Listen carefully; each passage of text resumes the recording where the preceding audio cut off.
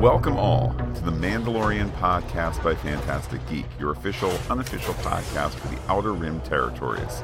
My name is Matt, and joining me in the living waters meet the minds of Mandalore is Pete. Hello there, Pete. What up, all my Mandos and Mandettes? The Mandalorian podcast by Fantastic Geek dons our helmets for Chapter 18, The Mines of Mandalore.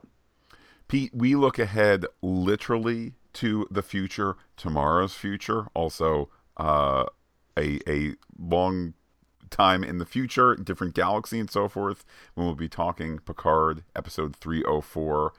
Looking forward to talking about that really wonderful episode. Absolutely. It's crazy to think, Matt, that this coming week will be halfway through the third season, the final season of Star Trek Picard, but hopefully not for characters contained within. But back to Star Wars, Matt, some legal lightsabers being rattled. Yes, a lawsuit from one of the producers, was it, Pete, involved with the Acolyte, who claimed she was let go from that show, which meant she couldn't take a previous offer for another show on Apple TV, therefore went from 2 deals to no deals, all due to, she claims, the machinations of Lucasfilm and Kathleen Kennedy, etc. Yes, Karen McCarthy, who was the Ballers executive producer, let go from the Acolyte, which continues to film, actually scouting and ready to film in Portugal just about now. Claims that this was a bad faith and wrongful termination, and would have earned millions of dollars. I guess time will tell, and obviously I'm not aware of claims that she was fired for, discriminatory reasons and so forth. Beyond that, in my quick read is, in the high stakes world of Hollywood, sign on that dotted line, and before you have signed on that dotted line, your boss can let you go. Your boss can let you go, period. Ask Henry Cavill about that. It'll be interesting to see. I mean, even if there was impropriety, again, of any sort on the Lucasfilm end, I mean, good luck suing a major studio without a smoking gun. So I guess it's like, watch this spot for evolution of the story, but I wouldn't be surprised if it kind of just fades away, or there was a out of court settlement, details not disclosed, ... you'll never hear the particulars again. There seems to be a particular need to slake the thirst for negative stories about Star Wars and Lucasfilm, or even to tip stories negatively. Much has been made of the current movie slate, or lack thereof. And again, it's kind of complicated after, tying up a 9-film saga across 42 years. You don't want to necessarily rush that. And then, Matt, I don't know if you've noticed, we've been in a pandemic for 3 years, and the difficulty of, moving things along because of the challenges that's posed. Famously, Marvel Studios head Kevin Feige has had a Star Wars film in development that Michael Waldron, who's on Loki, who was pulled away from that to write a little movie called Avengers Secret Wars, has talked about, being free of the shackles of a massive film universe, as he writes a movie in a massive film universe. But the Feige film has apparently been shelved. The Patty Jenkins Rogue Squadron movie was mentioned in the same story as still being in development, but probably not because of her back and forth, with Wonder Woman 3 and then not making that, and now, hey, I'm available. And also Taika Waititi's Star Wars film, which it's now revealed he's going to play some sort of large role, if not the lead, in that film.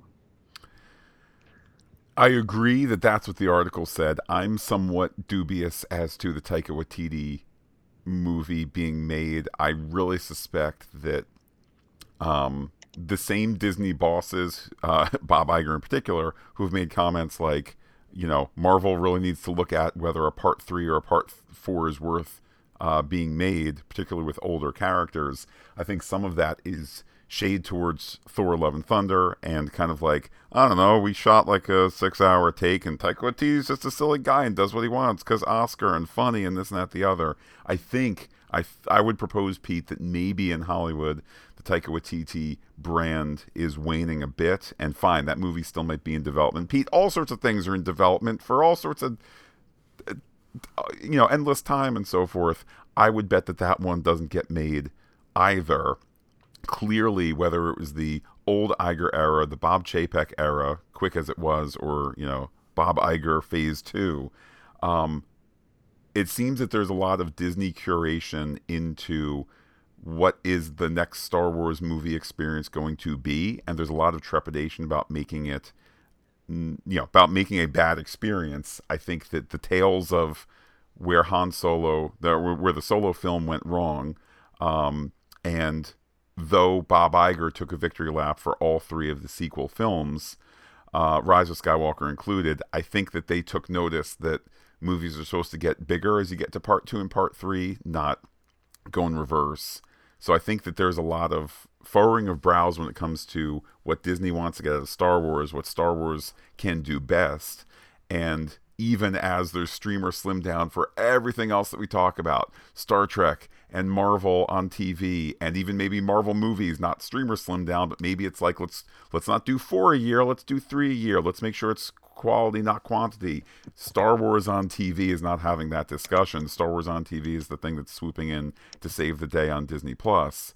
So I say hold off on a movie until you have it right. Even though, Pete, I think that this season and into the summer and maybe even into the fall, we may be seeing elements of the next Star Wars movie, even as we podcast today. Buried in that story was the detail that Ahsoka will probably begin to stream late summer. And I don't think they were. This was clearly an article where they'd spoken to Disney people on the records, gotten some background off the record. I read that, and fair's fair, Pete. You brought it to my attention. Screenshot, circled, quote, and so forth. You screenshot it, Matt, because it might go away from the story. Yeah, I think that's one of those things where it was like, oh crud! I know we talked about that. I know we talked about that during the. We can talk on background, unattributed, and so forth. But crud, I didn't mean to say that because we want to be in control of our own, PR cycle and all of that. But that was a good catch on your part to see it, to highlight it, to screenshot it, and so forth. Yeah, and we will link that story into the post with the podcast here. But the idea.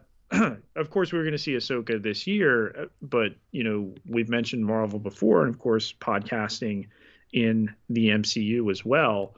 The streamer slowdown is not just a Star Wars thing, it's everything. And of course, the Disney idea where last year, Matt, we had Obi-Wan and Ms. Marvel overlapping, that's probably never going to happen again. And you've referred to these, tentpole streamers as e-tickets.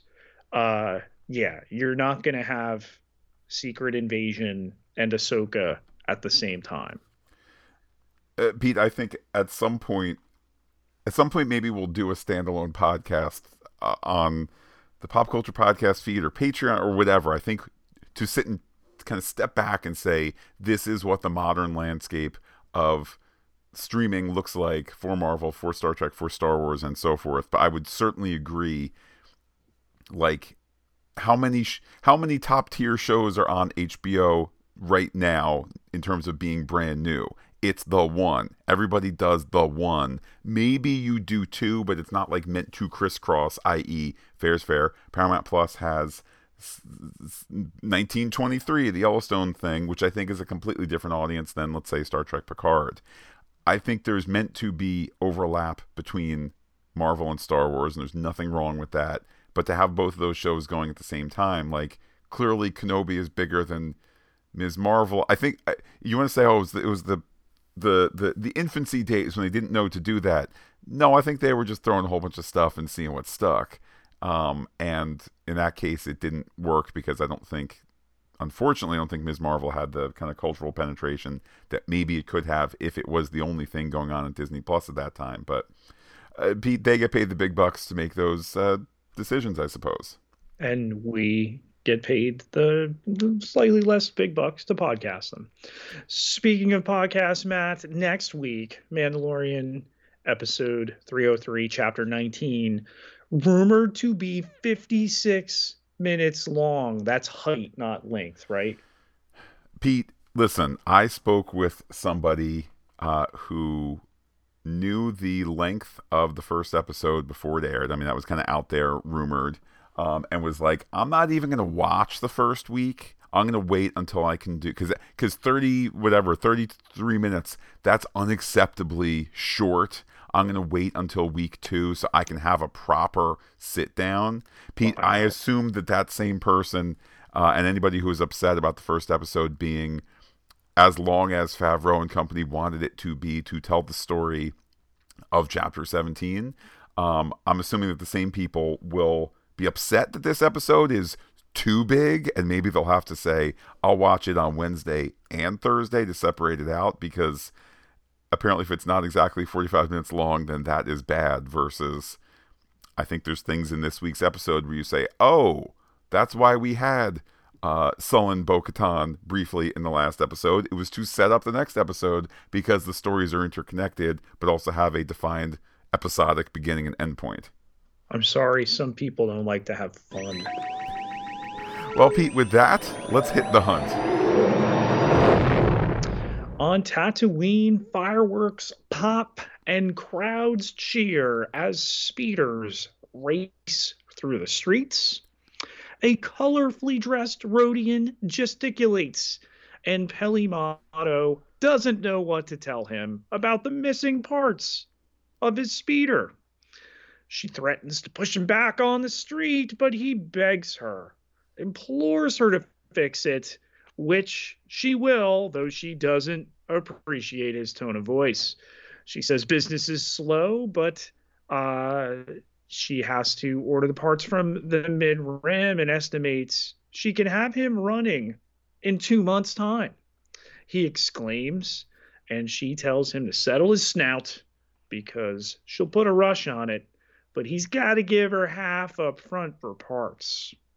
Hands over the credits and claims she should charge him more, considering she's now got to work Boonta Eve and had big holiday plans. The Rodian leaves and R5D4 rolls in. Peli tells him to tell the Jawas the Rodian left, and they re-enter, decked out for the holiday with the parts they stripped off his speeder. Pete, I understand from the internets that there is some look, I'm a little confused sometimes as to what's canonical and what isn't for Star Wars, but apparently Palpatine banned pod racing, and I know that this is obviously taking place 6 or 7 years after the fall of Palpatine, but part of the enthusiasm of this Boonta Eve racing is because racing is back in the post-Palpatine world. They don't know that Palpatine will come back in the sequel trilogy, but I digress. Wonderful setting of the table here. Then look up in the sky. It is Mando's iconic silver customized N1 starfighter.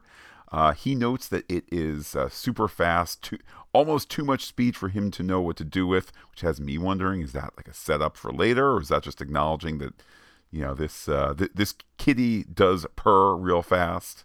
Like a nuzzle shrew. Indeed. Pelly is asking where's Grogu. Then Grogu is there. Grogu jumps. Pete, some people astonished. Where did he get the ability to jump? Why did you give him a secret jump history in another show called The Book of Boba Fett? Yes, he jumps now. Um, Pelly also, Mando is there ostensibly to get the IG memory circuit there. Pelly says that this droid side quest is boring, the droid part quest. I agree too. That was my passive complaint last week. Interesting that she gives the hard no. You're not getting an IG memory circuit. Let's ask the Jawas. Pete, when you get a Jawa to say no to some parts, I feel like that's as hard a no as you can get in the world of gray market tech dealing. And Pelly, No chance cubes on Boonta Eve. indeed, deep cuts here. Pete, as is, Pelly offering up R5. I needed to at this point explain to my wife and daughter the storied history of R5, the droid who almost was, but then was not, on account of his bad motivator and all that. And never before told that he fought alongside the rebellion. We only see him almost being R2D2. But I thought that was kind of some fanciful backstory on Pelly's part. I think that he could have been the most important, astromech droid in the entire rebellion. Instead, he blew a motivator and now has just, coasted around here for the last, 8-9 years. Well, the characterization certainly tracks in that, you know, I need a droid, help me to go spelunking here, check the atmosphere on Mandalore. And first he backs away, and then she calls him Scaredy Droid, built for adventure. She claims, but no room for him in the ship here. She promises she's going to give him the holiday half price and throw in a free oil bath so that after the suns go down here, loading him into the ship, just as the canopy's closing, she says not to rely on him too much because his circuitry is a little fragile. Wait, I thought you said he was built for adventure. I can't hear you. A great moment as the ship takes off amidst the Boonta Eve fireworks. Pete, this footage from the trailer. But wait, I thought that was going to be climax of story footage. Now I don't know what to predict. We get the title card here, Chapter 18, The Minds of Mandalore. And then approaching an ominous planet. It is, of course, Mandalore. We are told, we the audience, we the kind of group Grogu here are told that it was beautiful once, homeworld of their people. That's right, both Din Djarin and Grogu. It's their people, Pete. The inclusivity, a creed, not a race, and all of that. Mando says he grew up on Concordia. Look, there it is over there. Also, here it is in the map. By the way, useless bit of info until later. Here on the map, this one over here, that's Kalevala, where Bo-Katan was last time. That's right. If you point to it on the map here, that's Kalevala. Everybody at home got that? Grogu, you got that? Classic Mandalorian, low-key, just setting up for the future. That does not feel like foreshadowing, just feels like a thing you would say, and later it's the most important bit of information when it's needed most. Right, because Mandalorians need to understand maps so they never get lost. And so we question, is the Mandalorian Din Djarin, or is it increasingly Grogu? The ship enters stormy clouds and R5 reacts in terror, but the rain gives way to a brighter, albeit decimated, surface. It seems the fusion bombs from the Purge have disrupted the magnetic field around the planet, and they will not be able to communicate with anyone out of the atmosphere, so they'll need to be careful. They land on the craggy and glittering green glass. Din tells R5 to scout ahead, but he doesn't want to. Tells him to take an air sample from the ruins below through a split in the rock. R5 rolls over, but he's all worried there. Something's going to happen to him. Din tells Grogu the droid will be fine. He turns his head back around, and Din tells R5 not to be a baby, get those samples they need, and hurry up. Once out of sight, they watch R5 on the scope, where his beeping dot soon disappears. I was Oh, rather convinced that the story was prepared to sacrifice up R5, in that the starfighter does not need an astromech droid to fly. I mean, obviously it will as the story unfolds, but at this point in the story, with no knowledge of what's ahead, R5, okay, cool connection to, the first film and all of that. I was just convinced it was going to be like, and then the mangled frame comes out, or we never see him again, or that sort of thing. So kudos on, going different than my expectations, and kudos to the story for, I think, ultimately preserving R5 as a character, even though I think for a lot of people, if he was destroyed and gone with, it wouldn't be like, no, you took away my childhood R5. right.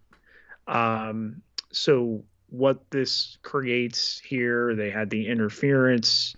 So Grogu convinces Din to go retrieve the droid, which he was hoping to avoid going out there, but he'll pressurize his helmet, Matt, because he can do that, and has Grogu seal himself in his pod. Hissing like an underwater diver, he exits and tells Grogu not to worry, that he'll be right back as he enters the cave and looks down over the ruins of Sundari, just as he's attacked by a trio of humanoids brandishing weapons, and ignites the dark saber, which he still struggles to wield. He stabs one with a vibro blade, pushes one off the ledge, and impales the other before it falls over, and finds R5 knocked over. And they go back to the ship, where he has the droid check the toxicity of the atmosphere. The charts were wrong. Indeed, a very clean atmosphere. Now, in the first of a series of back and forth trips, now complete, we're going to do many more backs and forths. This is R5 is going to stay, and again, with the knowledge of we need R5 there to fly it in a little bit and so forth. It's just that, again, kind of the minimalist story way that Favreau and company move all these elements around. Regardless, R5 is going to stay put. Grogu, via his pod, will join Mando. They go again to the cliff's edge, and this time they descend down, down, down. Really, in retrospect, I know that we've seen Grogu in a floating pod since literally his first moment on screen, but the ability to give a floaty thing, to be alongside a character who has a jetpack, and I know Mando didn't have it initially, but the notion of floating pod plus guy in jetpack means they can always traverse the environments easily. Again, I think it's one of those story decisions you make ahead of time to leave open story choices for later on, such as this descent, going through the remnants of the city center here, back into the Pete, what my notes call the creepy caves, when all of a sudden Mando is scooped up by, ultimately what we will see is kind of the spider type droid there, but kind of some Venus flytrap action there as Mando gets pulled away. We do see that organic eye on the inside, as Mando is indeed taken deeper. Baited with a distinct T-shape visor of a helmet in the dirt, picking that up before it's a trap. This, I thought it was more crab-like than spider-like. Droid jabs Din in the neck with a needle, and Grogu hides from it, watching as it walks away, but keeping within sight of it. With Din stuck inside, hazily looking out, Grogu sneaks up as the cage is mounted, and the droid with that organic eye component that exits out a top hatch, looking like a better version of the mimics from Edge of Tomorrow. You say metal cage, I say metal spider cocoon. I think we can both be right here. We see that Mando's, his various belt goodies, I'm talking his gun, the dark saber, and so forth, are taken away and discarded. Ultimately, as Grogu tiptoes in, Mando tells him to go get help from Bo-Katan. Grogu gets an electric zap sent towards him. He jumps. That's right, Pete. Secret jump history activated again. Goes into the pod. Back he goes. Then, Pete, we have a delightful portion of what may turn into a ride one day called Grogu's Mineshaft Adventure. The Snow White ride isn't going to last forever. At a certain point, you reskin that bad boy, Grogu's Mineshaft Adventure, with eye robot and hissing, cat lizard and so forth. He goes up, up, up. He's stopped at the mouth of the cave by one of those cave apes that will be properly named later. And because we saw it in the preview, it maybe is a little less powerful, but still a brief moment as the cave ape gets force blasted away. Hooray! Grogu jumps into the starfighter. Brief bit of business where, a space bat is against it, but quickly they take off, and no harm, no foul there. Nobody chewing on those power lines and so forth. As R5 still there to fly. I see what you did, moving R5 into there to fly both of them off. Yes, Grogu pointing, of course, to Kalevala, where Bo-Katan's droid alerts her to an unscheduled visitor, and she watches from the window before telling him she's going to get rid of Din once and for all. The ship lands, and she greets it, saying perhaps she didn't make herself clear the last time that she wants to be left alone, but when the canopy opens, it's just Grogu, and she asks what happened to Din. She tells her droid to download R5 and find out where they were.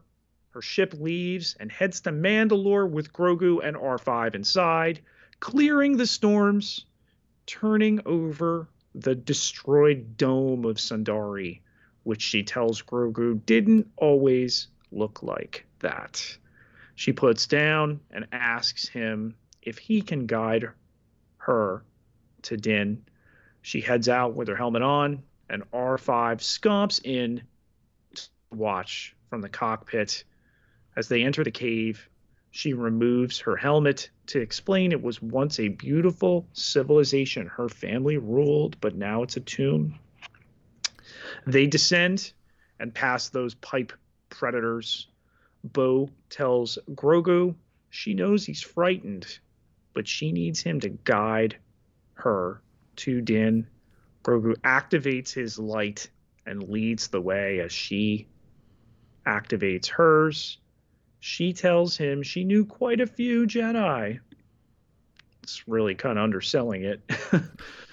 She doesn't know what they taught him about Mandalorians, but there was a time where they actually got along quite well, fighting side by side.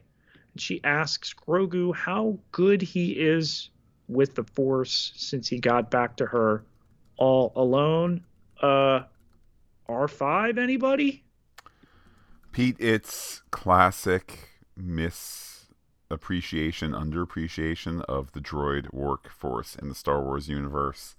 You had mentioned a scene or two earlier how she took her helmet off to note how her family used to rule this all. Classic, remind me of all those classic Marvel moments where nanite helmets come off so actors can have close-ups. Similarly here, Pete, you might have thought that it was just some fantastic stunt performer doing all of these scenes. No. It's actually Katie Sackhoff. I know because she took her helmet off to have a close-up.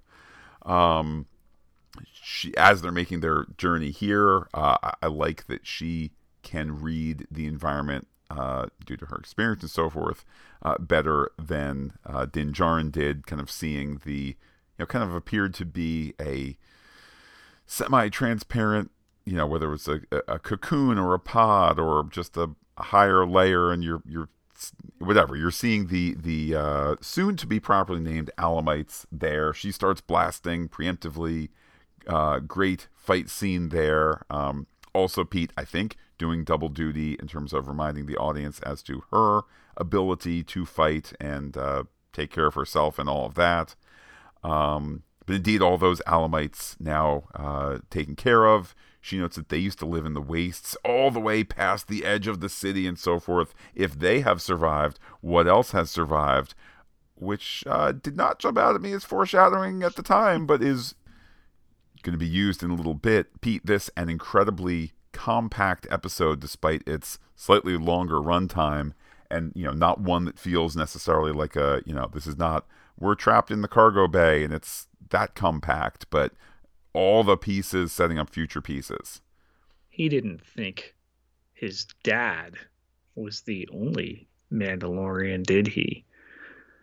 Din's captor drains him, hooked up to some sort of pump, and rolls him on his side. Bo-Katan enters, guns ablazing, and the captor hits her with electricity from his staff 3 times before she starts to crawl towards the Darksaber that had been taken away, and uses her grappling hook to grab it, blocking another blast with it. She activates her shield again as well and easily impales the captor, thus ending the cycle of live, die, repeat. As she asks Din if he's okay, the head breaks off of the previous form and scuttles away with the eye visible in it. And Din ever so weakly alerts her to the bigger crab spider droid there that she expertly uses the Darksaber to take down. Not heavy for her. Again, we long-term Star Wars fans know why, but sliding underneath in particular to cut it down. And again, this scene, I mean, it's her second fighting scene, so you see she can fight very well. So much of this show is kind of visual in nature. It's, we all know Favreau is a director and a writer. So other shows, I think, would have the dialogue scene where she would say, I am familiar with fighting with that. I am better fighting with that. Instead, we just show no need for the dialogue, at least right now. Maybe next week there's discussion on how she has a history with it, how she is better with it, how she's not having these problems, et cetera, et cetera. But to see it in action here, where it really is an expert taking a part of the spider droid, and courtesy of her skills and all of that.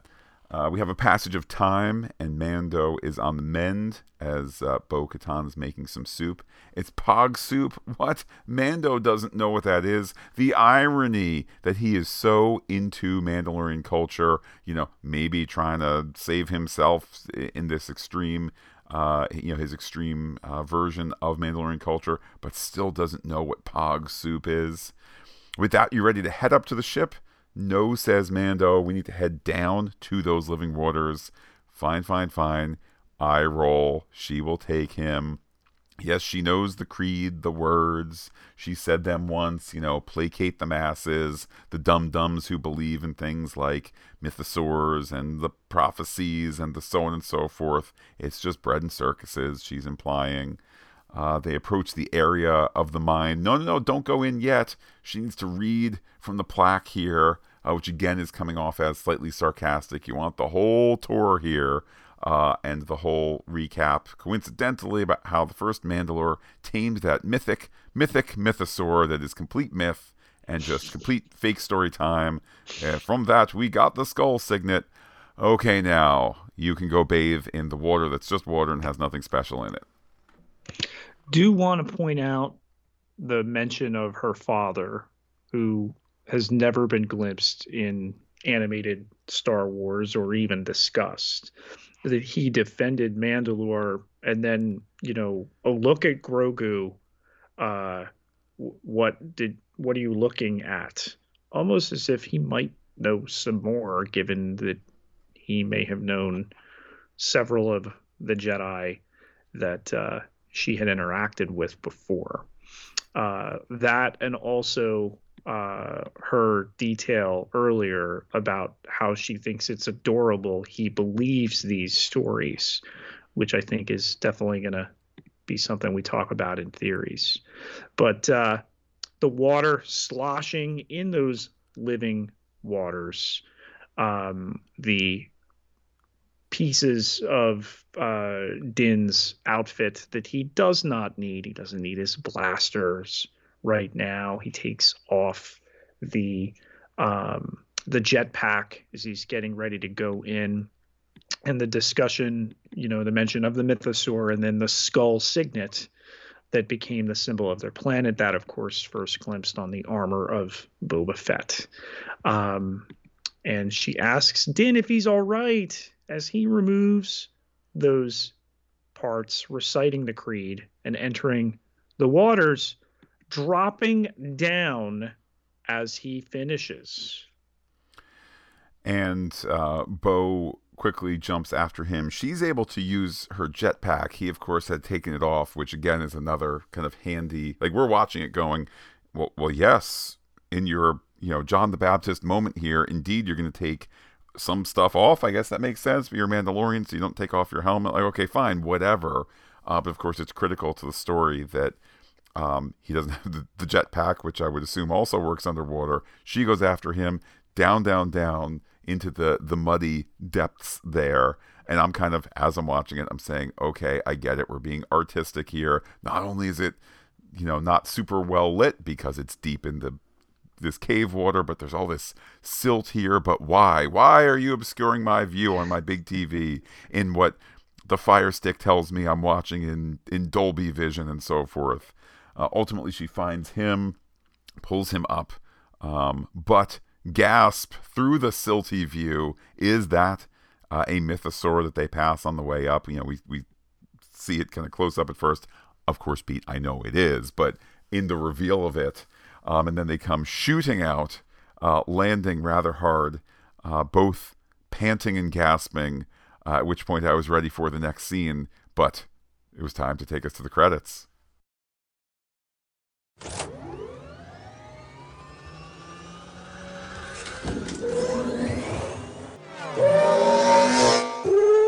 Let's chase down some theories. So the mythosaur, Matt, and while I didn't attend the 2-episode premiere in Los Angeles, an image of the eye made the rounds. We'd had a lot of discussion, a lot of front loading of the mythosaur. It's mentioned by Queel in the pilot when Din Djarin is learning to ride the blurg. Oh, you are the Mandalore. Your people rode the mythic mythosaur back a long time ago. And then, of course, in the previously on segment, the armorer had mentioned it as well. The songs from aeons past.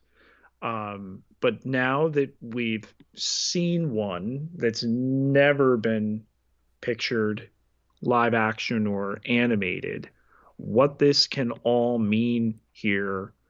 We have a dark saber. We have this now legendary beast, clearly from Bo-Katan's reaction here, near disbelief. I think Din hasn't fully glimpsed it. He kind of takes a back seat in this episode, what being captured and then rescued. And the question for me too is like, all right, what now? Where's this episode open next week? Did you see what I saw? What this all means? What do we do with it? Well, first and foremost, I think it is so impressive that Disney actually went out and got a real mythosaur to film for this. I mean, you talk about the scale of this Wow. production.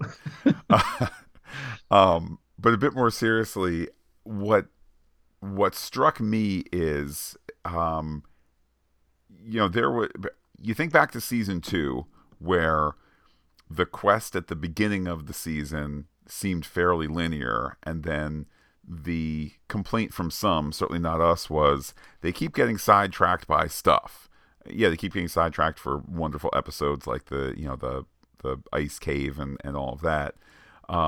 But kind of you gave me A to B, and along the way we go A, H, Z, K, then B. All right, in thinking of this season, okay, I need to go bathe in the waters and be redeemed. I'm like, no problem. Episode 7 or episode 8, he's redeemed and he's able to rejoin his family, extreme as their views may be, but his covert, his style of Mandalorian doctrine and so forth. And now, obviously, with other irons in the fire and other things to worry about, here he is bathed and he's one quick, TikTok vid away from going to see the armor and saying, look, now I'm pure again. And again, I'm not actually surprised that the story is taking twists and turns beyond that, but I am rather surprised that since we had the need to purify yourself reintroduced last week, now he's purified again this week. Again, subverting expectations. There we go. Check that one off the list, and we're only 2 episodes in.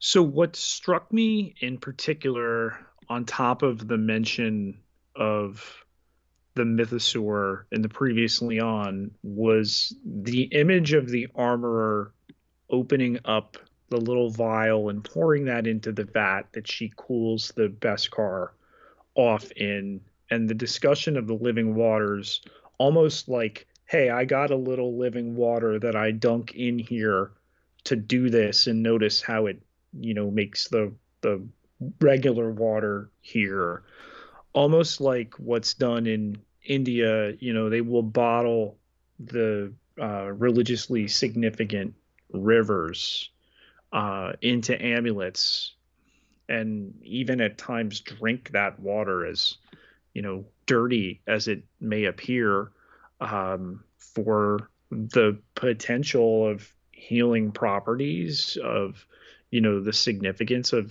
those sacred waters. So, you know, again, mythosaur now sighted, myth made real. Okay. And, I'm sure we're all anxious to see just how big is this mythosaur that Disney has found and included in this production. Um, and where we go from here. So Din Djarin has the dark saber. He has the thing that can unite Mandalorians to follow behind him. At least the ones that were following Bo-Katan. The Watch people might be super interested to know, can he prove that they have seen and there exists currently a mythosaur?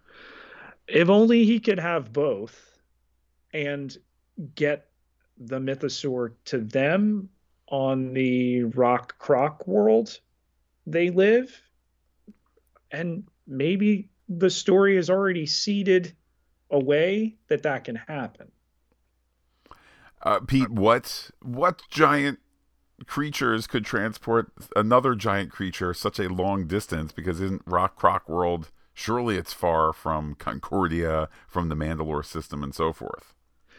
Yeah, so the Purgle that Grogu saw in hyperspace, that we think Din may have been asleep for, because his head kind of tilted, and then Grogu climbs back and up under his arms adorably. But in animation, they have grabbed onto ships, and then their tentacles pulse, and they go to hyperspace. That'd be one way to go. Also, would be a gigantic ship. I don't know. That pirate ship looked really big, Matt. Maybe it could have a hold that had a mythosaur in it. Um, I think he's gonna try to find a way to wrangle this thing and ride it. uh, clearly it's not going to be a picks or it didn't happen situation. Concerning proof of his having bathed, I mean, I would I would propose that, though I'm not aware of any sort of, heaven help us, Pete, any sort of, Mandalorian helmet Twitch live stream type situation. I would just, story wise, if he needs proof, I don't think it's going to be like, oh wait, well I didn't get proof, so now let's go back and let's do a 38th trip up and down the cave and down the, like, it'll just be, for there is footage in my helmet which I will now play, or that sort of thing. I don't think that the story is gonna. I don't think the story is gonna concern itself with proof. Um, to be fair, he did say if I came back with proof, would you let me back into the the cool kids club? But I think there's proof enough in the helmet. Um, I would add to it as well just that this notion that we only really understand at the end of a season of The Mandalorian, how well constructed it has been, and how, sometimes the things where we say, well, that was, that was barely an element that we discussed, or we wondered why it was the case. For example, I think back to last week's episode. Hey, it's weird that they have this, the armorers sect, that they have this, the Duncan area is rather shallow, but then it's also somehow immediately so deep that the rock croc can come get them. Um, and that was a concern you had pointed out last week. Coincidentally or not, they have chosen an area that indeed mimics the, little ledge there into the living waters beneath the mines of, Mandalore, in that it's the exact same thing where a couple steps down, but one step too much, and it's hundreds of feet deep and big enough for mythosaurs and all of that. Yeah, I don't think they've set up the ruins of Mandalore and the mines here as a place to be repopulated right now, at least. So that's something. And just back to the Purgle here, that Grogu has definitely seen them. And Pelly asked if Grogu said his first word at the beginning of the episode. Did he say her name? Dave Filoni's been asked, when, if Grogu will talk, and of course he's been coy with that. Uh, I mean, what if his first word was Purgle? Oh, I know the Purgle. Those are creatures that do this. You're saying I should get a Purgle to take this to the Mandalorians, kid? Good idea. I also feel like there's a cuteness factor to the word Purgle that could be Uh-huh. said in that cute Grogu way. And then that could forever be, like your Trivial Pursuits. What is Grogu's first word? Purgle. Um, Also, just thinking ahead, we know based on the scant remaining footage that there is from the trailers for this season, we know that there will be, kind of the return of the Imperial Remnant story. Dr. Pershing, I believe there's also footage of whether it was construction or deconstruction, of, Star Destroyer on Coruscant, all that sort of stuff. I kind of marvel that it doesn't feel like we're headed there in any way. And again, I look back to the prior seasons where, you don't always appreciate the structure when you're going from beginning to end of the season, first time viewing.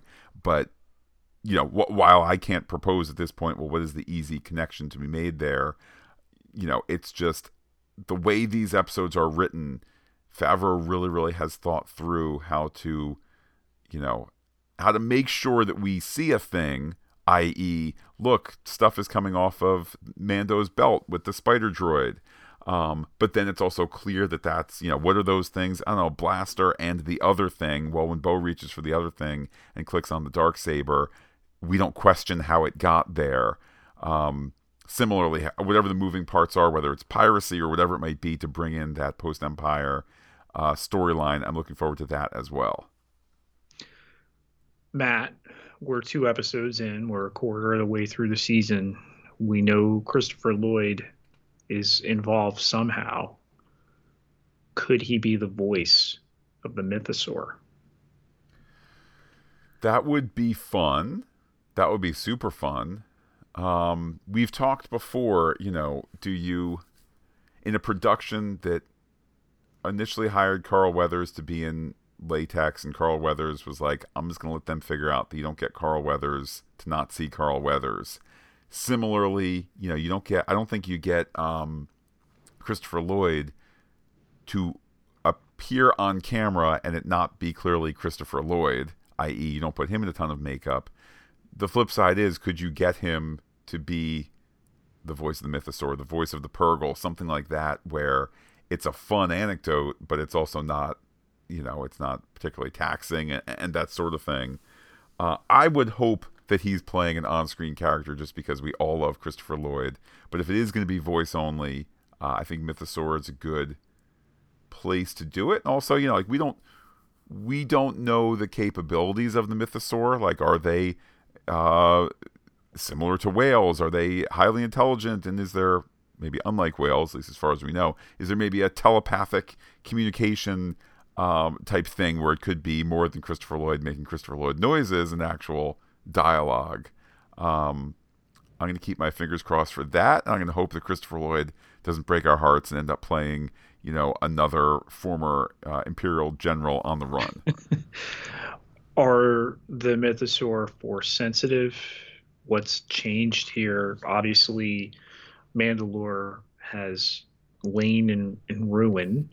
So, and how long has that been that they've how long was it since the destruction? So we don't have a definitive timeline on when the Empire bombed it into oblivion. We've also never been told that there were other cities past Sandari. That was the only one we ever saw on a kind of looked like a desert landscape. And then, inside the dome was obviously their civilization. And there was always some, idea of, oh, all right, did they ruin their world and they had to retreat to the domes because of, some environmental issue. But, and Bo-Katan says the wastes outside of our cities. But this idea here that, with no one around, the ecological factor here, now being down there, and again seated in the dialogue. I wonder what else, the Alamites, the predators, the winged creature. What else is down there when no one's around to disturb it? That it would now be there. All that kind of stuff. And then the history of the Mandalorians layered on top of that, the plaque, the mention of Bo-Katan's father, that, we haven't mentioned her sister, Satine, just yet, but mentioned Bo-Katan's Jedi friends. We know, of course, already of Ahsoka, but she's referring to Anakin Skywalker. She's referring to her almost brother-in-law, Obi-Wan Kenobi. It's another Jedi connected with the Purgle there. Ezra Bridger, who, of course, has been cast for Ahsoka. Whether or not we would see him sooner is just really speculation at this point. So I feel like implied in the story in this episode is an argument that maybe Bo-Katan is the better figurative wielder of the Darksaber. We know that she literally has an easier time swinging it around and chopping stuff up, but that perhaps she is in a better position to be the leader of all of Mandalore, whatever that looks like, minus the Death Watch type folks and all of that. So, but I think the thesis that's always surrounded leadership is not the people who seek it, but the people that it finds. Din Djarin never had any desire to wield the Darksaber, was ready to give it to her. I yield. Nope, it doesn't work that way. Moff Gideon tells us the sword doesn't have the power. The story does. Okay? What happened to her? Everybody left her. She wanted to be alone. Why have you come back to bother me? And she gets swept in this now. Okay? If only she knew by episode's end she'd see a mythosaur. Um, so now he's got the dark saber. Now, as a result of his quest, he's confirmed the existence of this thing. I think she's going to throw her support behind him. She's going to follow him. Is this her way? Well, that's a compelling argument, and I would add to it. Um, she clearly is, at least prior to seeing the Mythosaur, she clearly is secular in her views, where and even looking down on kind of the general sacred traditions of Mandalore. It was theater. Indeed, let alone very clearly, and since we've known her on in live action, looking down on the even more orthodox views of the Death Watch that raised Din Djarin and all of that. So, kind of on the one hand, part of me wants to say, let's go for a secular democracy. That makes a little bit more sense for all. But there's also Star Wars that, Pete, if you haven't noticed, does sometimes appreciate kind of, families ruling and the potential of family and things of that sort. Let alone, I don't know. I don't think that this show is an exploration on different forms of government. If anything, perhaps shades of Favreau's own journeys in faith and so forth. The notion that all the Mandalorians, regardless of whether they're on the secular Bo-Katan end or the quite sacred end of Din Djarin, the persecuted people, the people who the Empire tried to wipe out, and now perhaps coming together by embracing their traditions. I think of Favreau's Jewish faith. I think of faith in general and embracing traditions, particularly in difficult times. So I think that you're onto something, Pete, that probably the last episode is not them doing kind of a constitutional monarchy, and it's going to be the first elections to Mandalorian Parliament, as opposed to, let's not forget, this is a knight in shining armor show. I know it's got all the Star Wars stuff, but this is the Star Wars knights of old. Sword. Yeah. I mean, come on. Exactly. You don't need to be, and that's the beauty part, and hence, like, oh, I'm not into Mandalorian anymore because I'm into super complex, dark, and/or Star Wars. I don't like kid stuff. Like, well, why not? Okay, and you did at one point, and we talked prior to the podcast here. What continues to fascinate me about how this show is written is both the simplicity and the complexity simultaneously. That you have such a minimalist story. What happens in this episode? He goes to another place. He gets a thing that's going to help him in the place he's going, gets stuck in the place he's going, needs to be rescued, gets rescued. They find the thing. Okay. It's essentially a 5 or 6 beat story. All right. And, Favreau makes it so much more compelling than that. We talk about, and we go through our notes as we recap this episode, and the points at which it's super simple and other times where there's such loaded detail. I mean, Matt, that he sees that they see, we see as the audience, the horn first and then the eye of the Mandalore or the Mythosaur, excuse me.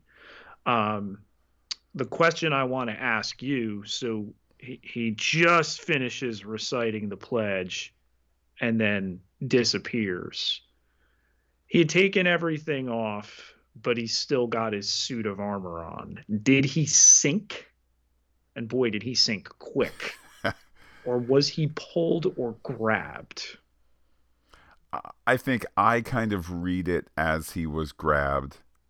If this is a pool with one, two, three steps, and the fourth step is 500 feet of water, not a cool move on Bo-Katan's part to not mention that. I'd even go so far as to I don't say, think she knew. exactly. I don't think that she knew. I think that it's, She was there when she was a child, yeah, So, all right, here you go down there. And who's to say, too, that the bombing didn't open things up? yeah. To me, just in terms of character intent, it's a little less impressive to be like he took an extra step. He took a bad fall and then stumbled 200 feet into a inky black chasm versus fate was waiting there for him. Um, and, The and chosen aspect that it would have pulled him. yeah, kind of your reverse.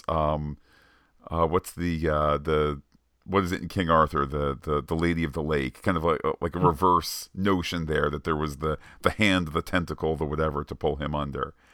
I think that's more satisfying than he kind of stumbled going down the stairs. So I hope that's the case. I think we'll know either way in the next episode.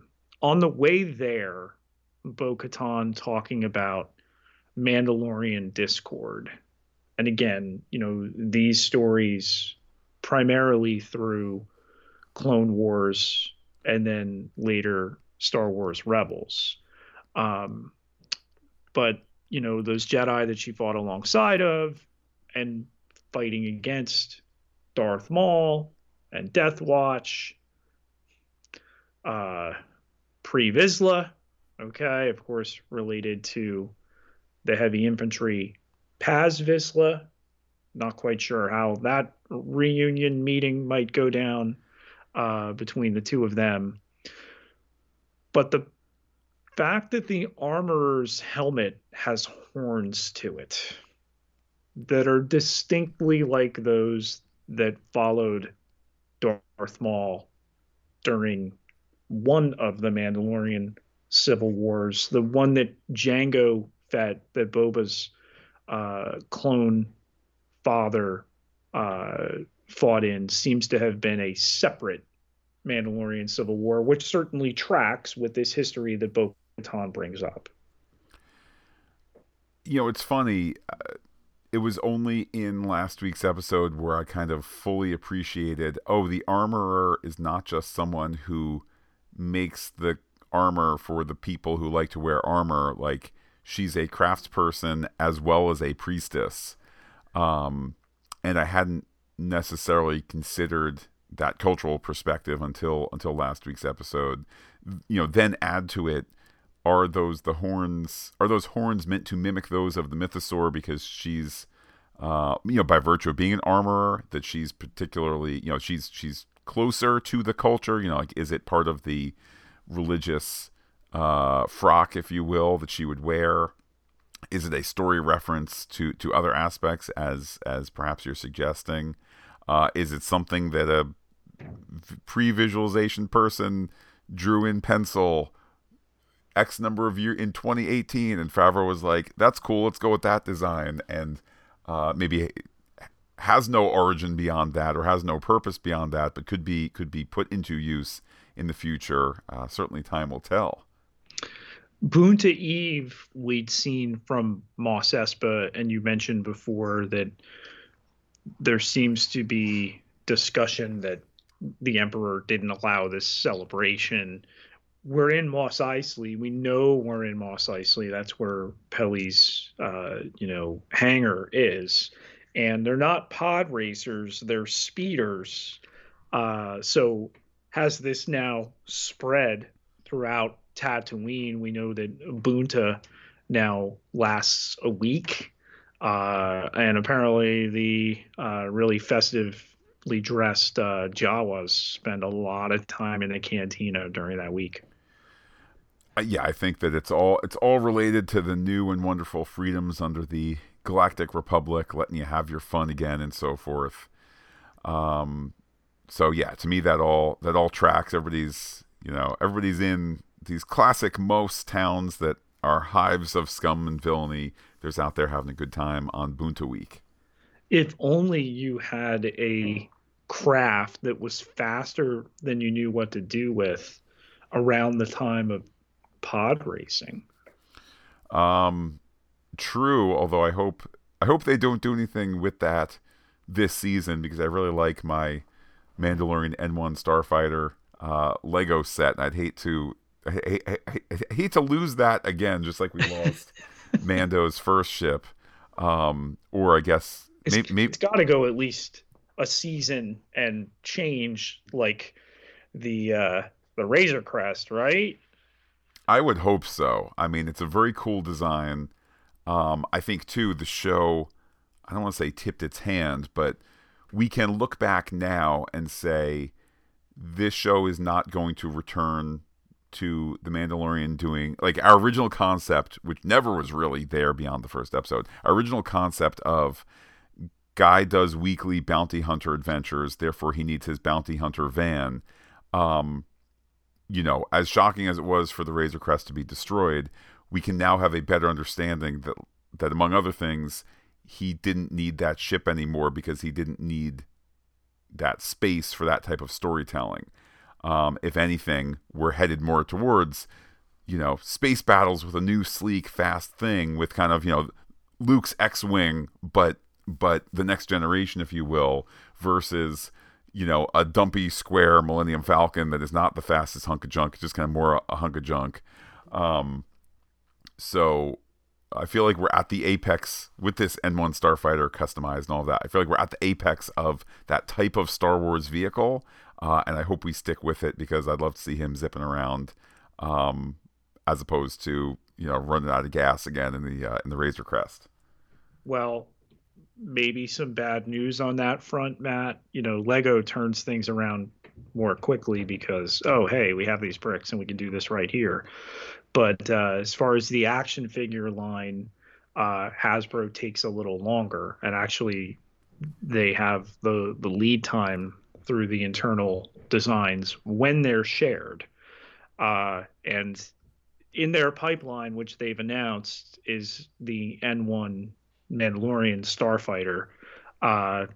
Same way the Razor Crest was announced and then blown up during its crowdfunding stage. So I hope it's not a repeat there, but I also think it would be kind of cool that over the course of this show he would have a couple different hero ships. Absolutely. Not exactly a theory here exactly, but I just want to share an observation, which is for as much as we hear of production crises coming out of Marvel, it's worth considering that this show, The Mandalorian, A, because of the small writing staff, B, because of this Jon Favreau style of really having a sense, not just of where things are headed, but I mean, would it be safe to say, Pete, that that the entire season is written before they film? They know what they're going to do. They know what they're looking for, right? Add to it also the stagecraft technology where you're doing a lot of your visual effects ahead of time. I feel like this is all rowing in the same direction in terms of the compact nature of the storytelling here. The fact that you don't have stories of, harried VFX people that get changes at the last minute. That indeed, to be able to shoot, I don't know, Bo-Katan walking on the surface toward the cave, you need to have committed to a cave design months earlier. You need to have built it in the computer weeks earlier. You need to have built your glassy floor bottom at the very least days earlier, and it all works. And then you shoot it and you say, it's done. Nobody is allowed to have a light bulb moment where you go, oh wait, what if actually it was a sunny planet, not a cloudy planet? Like, no, it's already shot, it's done, and so forth. So I think part of the stability through and through of this show, it's that we have a writer who's writing with direction in mind. You have a production which is ready to direct live action as much as possible VFX that are supporting that ahead of time, uh, and it's all feeding itself with the stability of the story through and through. Something to be said to having your own in-house effects company as well. Matt, Pelly asks Danjarin if the Hutts are back, if he's there to take out Boba Fett. There remain rumors that the Book of Boba Fett will get a second season, and that could certainly be part of it. Um, Agree. I would put my space credits on the continuing adventures of the Book of Boba Fett being in aspects of whether it's this season of Mandalorian, next season, Ahsoka, Skeleton Crew, if there's some sort of catch-all to lead towards the culminating thing, whether the culminating thing is on Disney Plus, whether the culminating thing is the next Star Wars movie. Um, I suppose it's all also up for grabs. I mean, for as much as we spent time in the last week kind of reflecting on what can we infer has worked and hasn't worked for the Star Trek universe and for the MCU in terms of the type of storytelling that they will be telling in the future and how that has differed from the past. Inference, the things that didn't work will not continue. One doesn't really get the impression of that from Star Wars. I mean, I think we're completely done with Kenobi because it was a limited series, because up front we were told 6 episodes and that's it, because we kind of stopped when we did. You could do more, but it's not necessarily begging for more. I think similarly with Book of Boba Fett, if we get a second season, that'll mean that they have the clicks that show it's worth doing another season.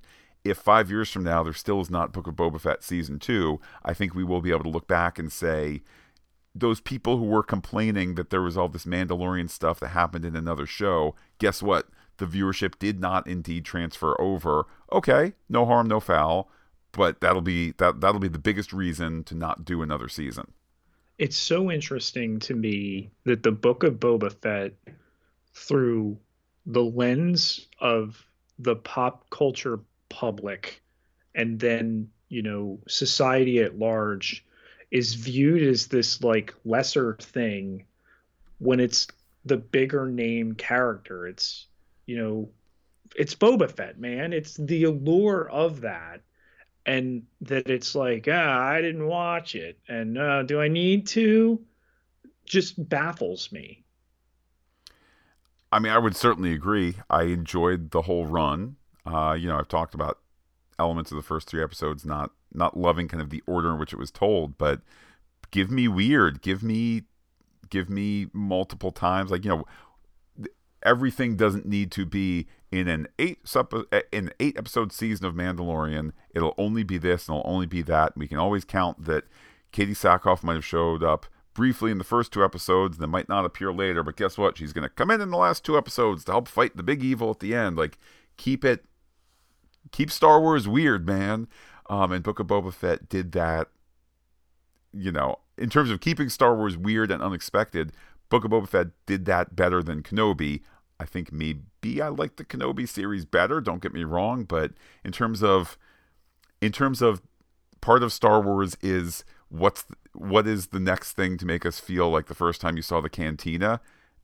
Let things be unexpected. And Pete, maybe I'm wrong, and we're going to get Book of Boba Fett season 2 announced at the end of this season of Mandalorian, just like last time. Are we officially done with the IG-11 quest? I think so. And again, in this weird kind of backtrack nature, now I better understand why we needed the IG-11 story, because ultimately it was putting, we need somebody to fly Grogu to Bo-Katan. And that somebody has to be a droid, has to be an astromech, has to be R5 that we know Pelly has. Like, I can now see the tiptoe better there. I still feel like it's a little wandering in the first episode, so I wouldn't be completely surprised if there's some sort of return to that, or some sort of, well, now that we've been introduced to the Anzellans, even though they said no to the IG unit, now there's something else that needs a fixin'. Maybe that was, again, we don't know what has been set up already because we haven't seen the setup resolved. But I think we're done with IG-11. This is when I go back and re-listen over the summer and go, no, you had no idea that the best Star Wars story ever was going to be the tale of IG-11 when he was rebooted. And we all cried upon his return, and he became the most beloved character ever, supplanting Luke Skywalker and everybody else. But sometimes I'm wrong. The great thing that this episode does that you mentioned could become a ride is kind of give Grogu his own little adventure. I mean, the first one certainly that we've seen, and the fun that you have with that, and that this show training him now. Hey, Mandalorian, and you have armor, and finding your way around the galaxy. Still a little scared at times, as you know, the discussion with Bo-Katan that, hey, you need to show me the way. But it's cute and clever that that's been baked in now. I'm a little less bullish on the notion that we are setting up kind of the continuing Grogu Chronicles. I could be wrong on that as well. I do certainly agree, however, that it's interesting to think how Grogu's place in the story has shifted from essentially a MacGuffin in the first season. I mean, an adorable one at that, and one worth protecting. But it really was like, precious baby. Oh no, there's trouble. Put him in a pod and kick the pod away. Fight, fight, fight. Okay, fight is over. Now he gets to be adorable again. Open the pod. And things of that sort. To now he is a character with more of his own identity and drive, and, you know, frankly, the ability to go from the spider pit all the way back up and to go get help and so forth. That evolution is a really pleasing one to see. Bo-Katan refers to Din Djarin, to Grogu, as his dad. And then later to Din Djarin says that your kid came and got me, even though he was the one that said, hey, get to Bo-Katan. But okay, he was being drained by this crab spider Edge of Tomorrow alien. And then Matt, her line here that she finds it honestly adorable that Din Djarin believes in these children's stories, or maybe it's honorable, and maybe like she could be Grogu's mom.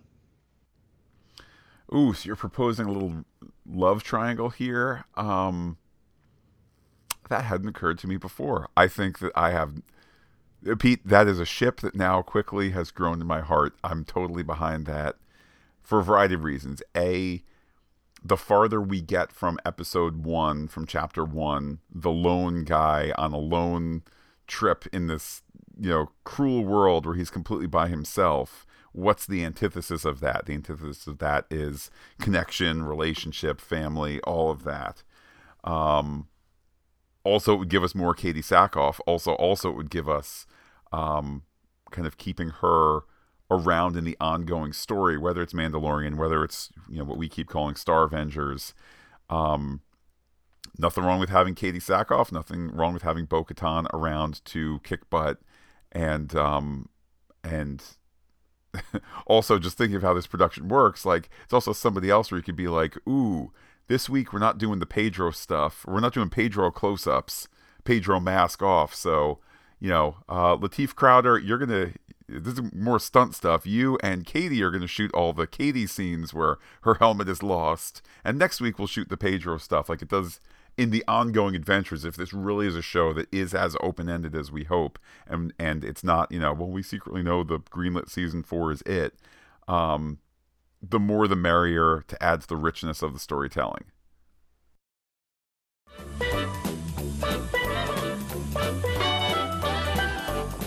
All right, extend that antenna. Pete, we start at Twitter, where people were able to rate their thoughts on this episode. And much like last week's Picard episode, not only high ratings, but nobody downvoting it on the lower end. So one diamond, one gem, bad motivator got 0%.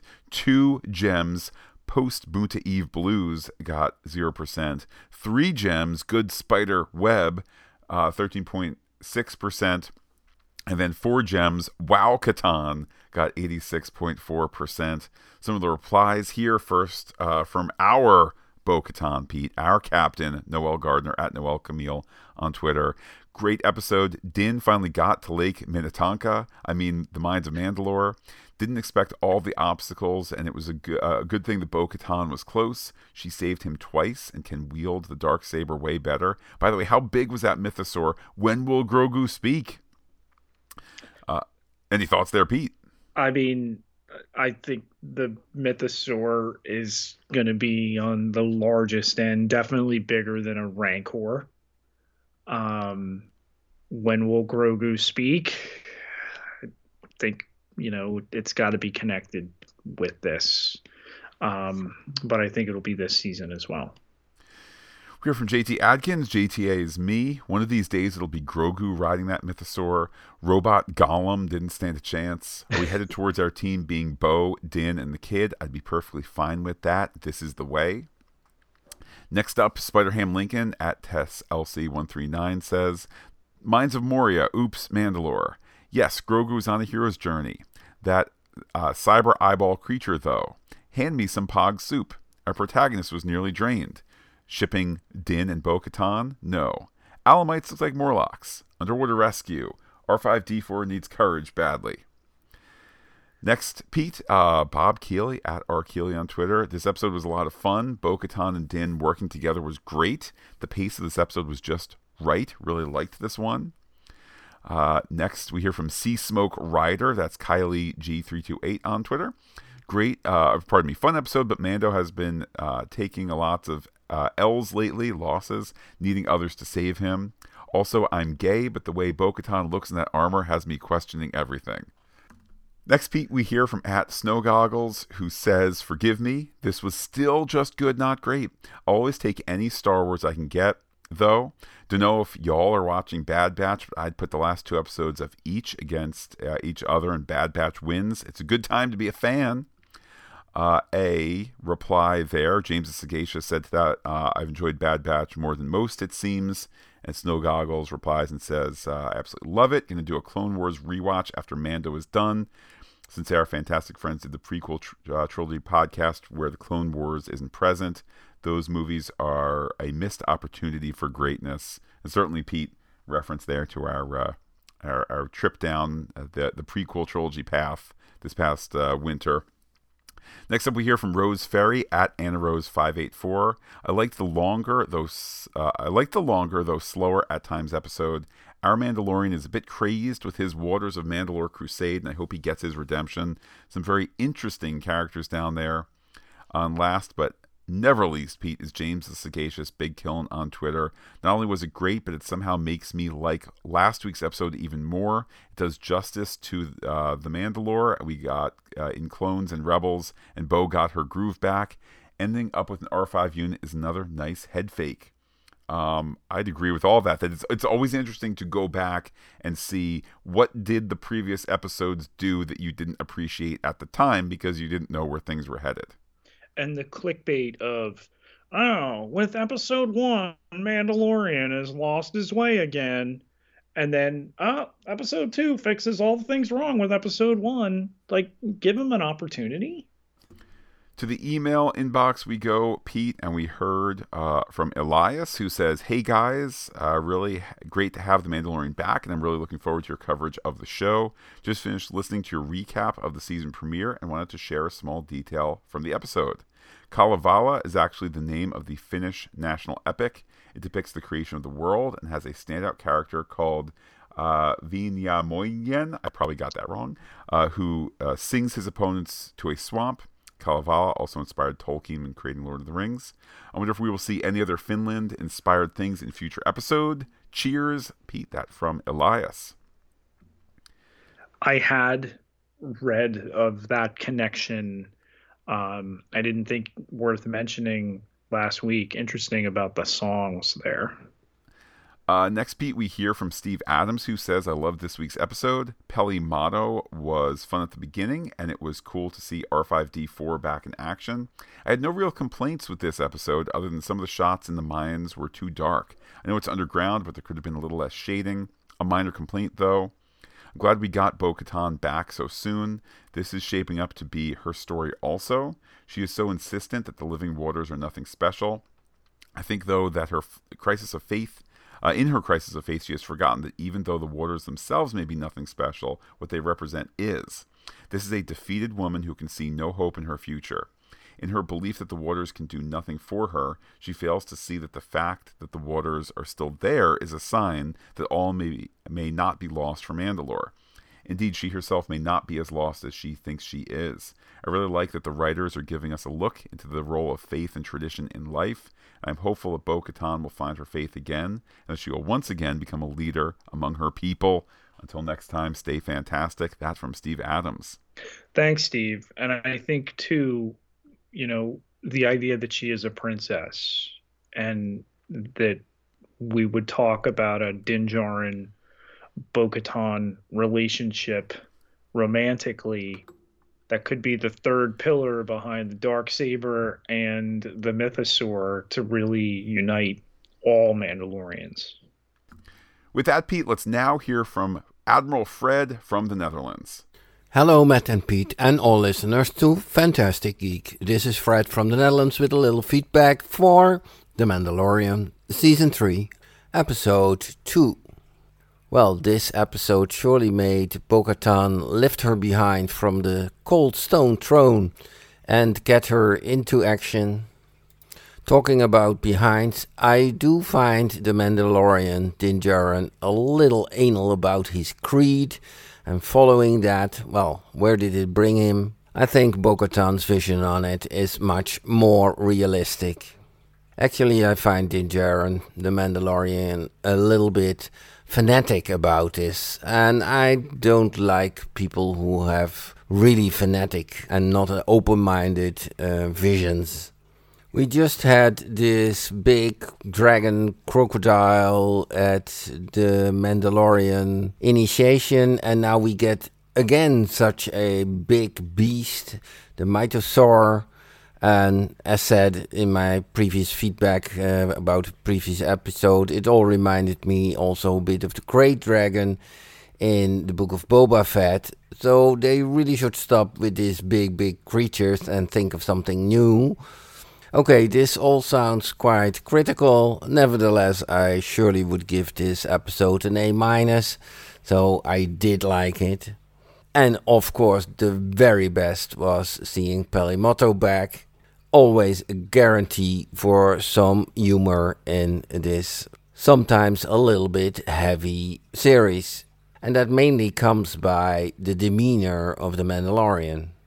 Okay, that will be all for now. Greetings, all the best, Fred from the Netherlands. Interesting thoughts there, Pete. I would propose to Fred that we can now look back and see that the crocodile type creature was meant to echo, or rather, should I say it this way, it was foreshadowing for the Mythosaur being in a similar situation. Perhaps one could even speculate, have they chosen this planet with its crocodile species because it's somewhat evocative? I don't think they were actually sticking the young guy there to be to be so close to one, but maybe there kind of was a cultural echo there. But I do think from a writerly perspective, the crocodile attack can now presage the appearance of the Mythosaur.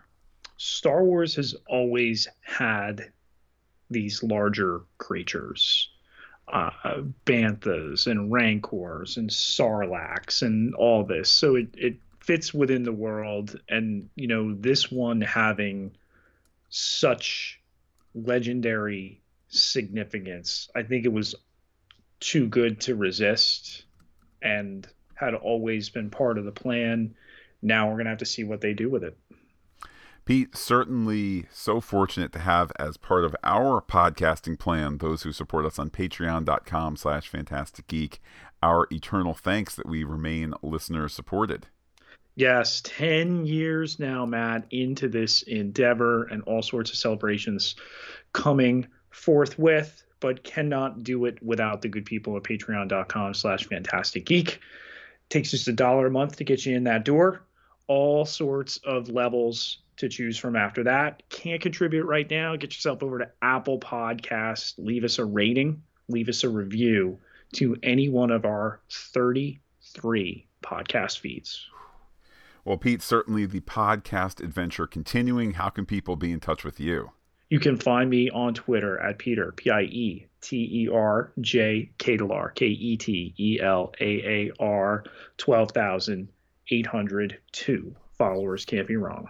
And while I'm personally on Twitter as Looking Back Lost, do be in touch with the podcast. Comment on fantasticgeek.com. Check us out on Twitter, Instagram, and Gmail, where we are Fantastic Geek as well. But wait, Pete, there's more. Facebook.com/fantasticgeek with the P and the H, all one word, like it today.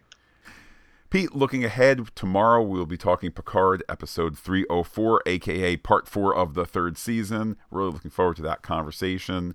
And then barring any sort of, breaking news in the pop culture landscape, we'll be back next Saturday, Star Wars Saturday, to talk the next chapter of The Mandalorian. With that, Pete, I will say adios to all our listeners and give you the final word. I just don't sit around here all day and work. I'm very popular.